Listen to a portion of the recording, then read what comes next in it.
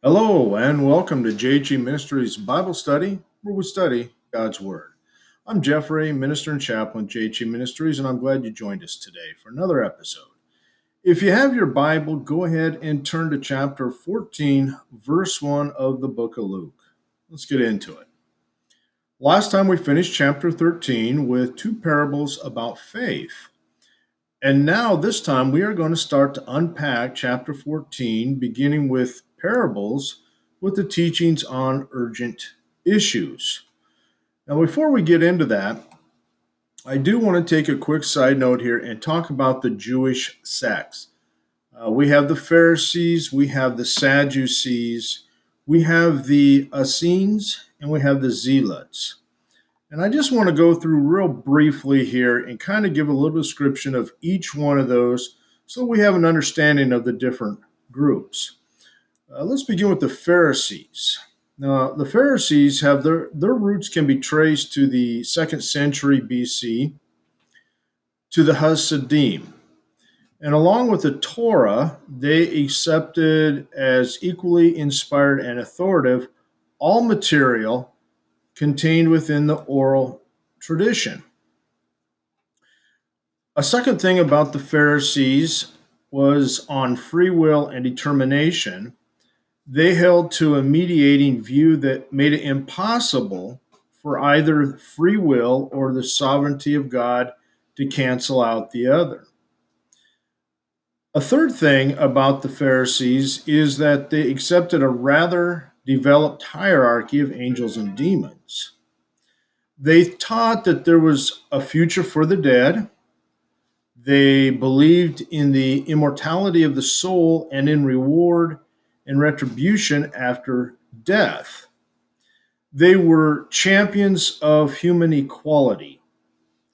And lastly, I want to mention about them is the emphasis of their teaching was ethical rather than theological. Now, with regards to the Sadducees, they probably had their beginning during the Hussamean period, which was about 166 to 63 BC. Their demise occurred in AD 70 with the fall of Jerusalem. Now, they denied that the oral law was authoritative and binding. They interpreted Mosaic law more literally than the Pharisees did.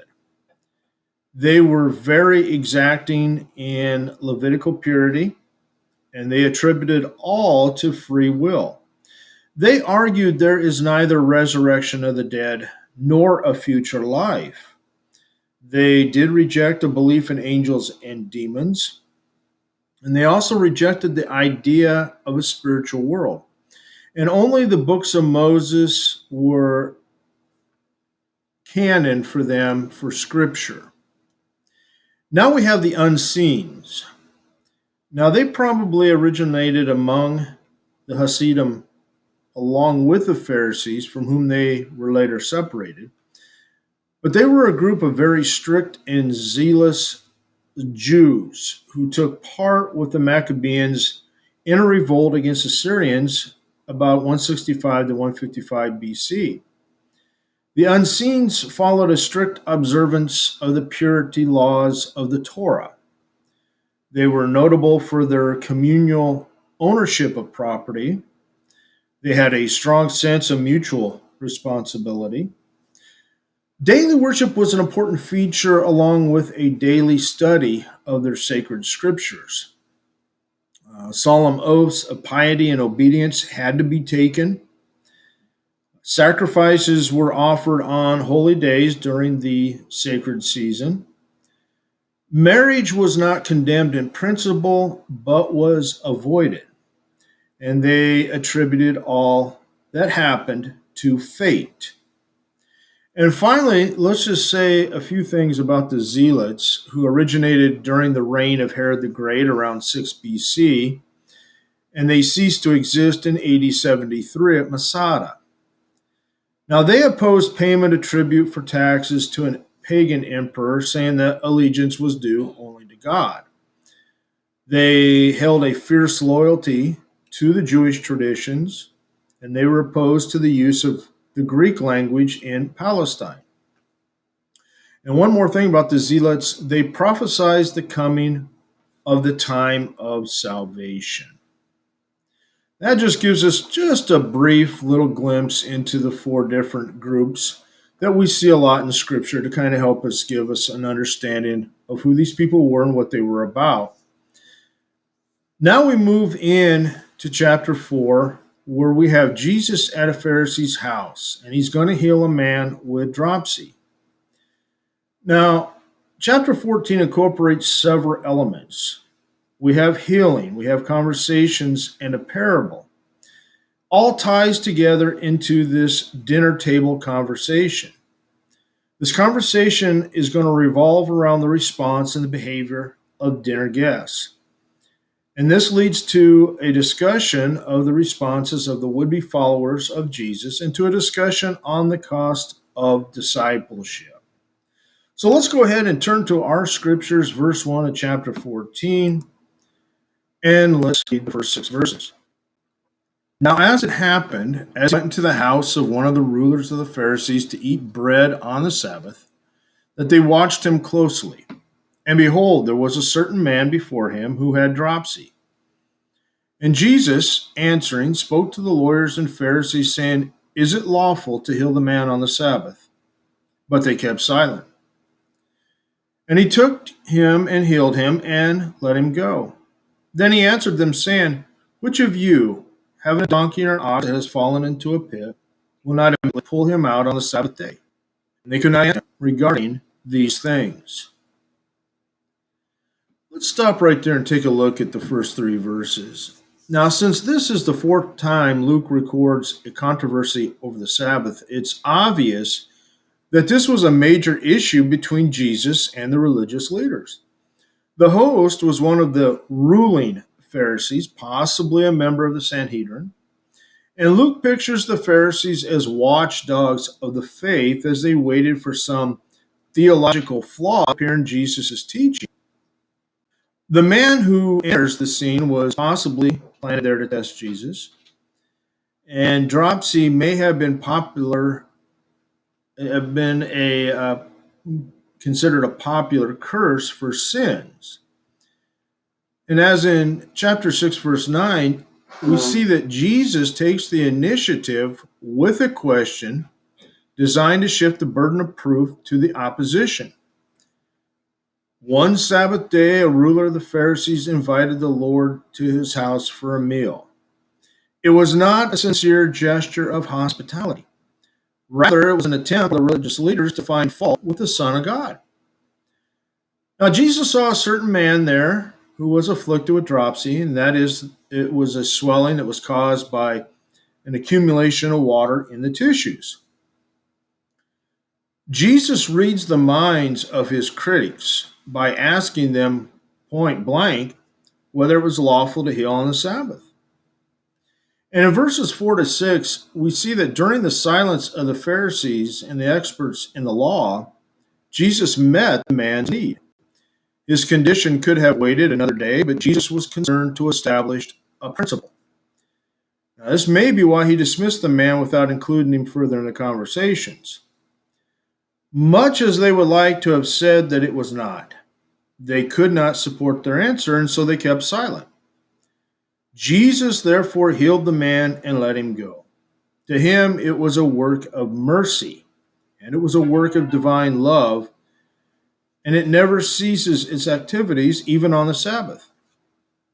Then turning to the Jews, he reminded them that if one of their animals fell into a pit, they would certainly pull the animal out on the Sabbath day. It was in their own interest to do so, because the animal was worth money. In the case of a suffering fellow man, they didn't care. They would have condemned Jesus for helping him. And although they could not answer the reasoning of the Savior, we can be sure that they were all the more incensed at him. And Jesus turns to the Pharisees and draws them into his illustration. Immediately stresses the urgency of meeting the need, a pointed reference back to the man with dropsy. The principal example in the case of a beast is fully in accord with the Old Testament and rabbinic law. In the face of this, the silence of Jesus' opponents was no longer by choice, but of necessity. They had to say nothing. Now, let us turn back to our scriptures and continue onward here with the parable of the ambitious guest with verse 7. So he told a parable to those who were invited, when he noted how they chose the best places, saying to them, when you are invited by anyone to a wedding feast, do not sit down in the best place, lest one more honorable than you be invited by him. And he who invited you and him come and say to you, give place to this man. And then you begin with shame to take the lowest place. But when you are invited, go and sit down in the lowest place, so that when he who invited you comes, he may say to you, friend, go up higher. Then you will have glory in the presence of those who sit at the table with you. For whoever exalts himself will be humbled, and he who humbles himself will be exalted. Then he also said to him who invited him, when you get dinner or supper, do not ask your friends, your brothers, your rich neighbors, lest they also invite you back and you be repaid. But when you give a feast, invite the poor, the maimed, the lame, the blind, and you will be blessed, because they cannot repay you, for you shall be repaid at the resurrection of the just.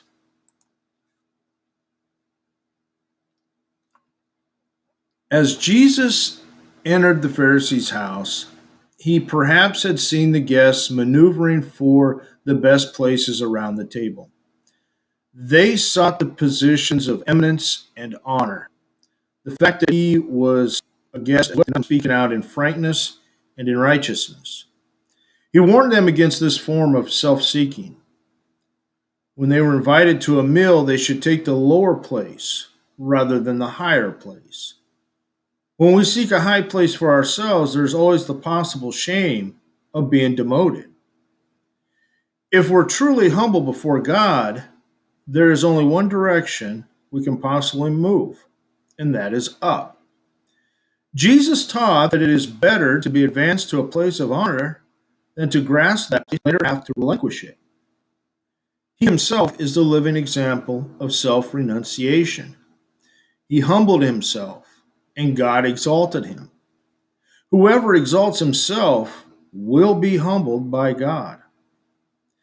And Jesus continued to take the initiative in verse 7. In his time, the guests at a formal dinner reclined on couches, several people on one couch leaning on their left elbows. The seating was according to the status of the person. We have the head of the table. That was a couch at one end, other couches extending from it, and they faced each other like the arms of a U. The important places were those, of course, nearest the head couch position. If an important guest came late, someone might have to be displaced or moved to make room for this guest. Now, Jesus' practical advice illustrates the spiritual principle he stated in verse 11. In keeping with the Jewish custom of his day, Luke avoids direct reference to God by using the passive voice, though God is the one who does the humbling or the exalting at the final judgment. Now in verse 12, let's look at verses 12 to 14 together here. The ruler of the Pharisees had undoubtedly invited the local celebrities to this meal. Jesus perceived this at once.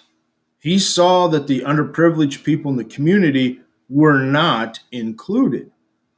He therefore took occasion to enunciate one of the great principles of Christianity, that we should love those who are unlovely or who are unloved and who cannot pay us.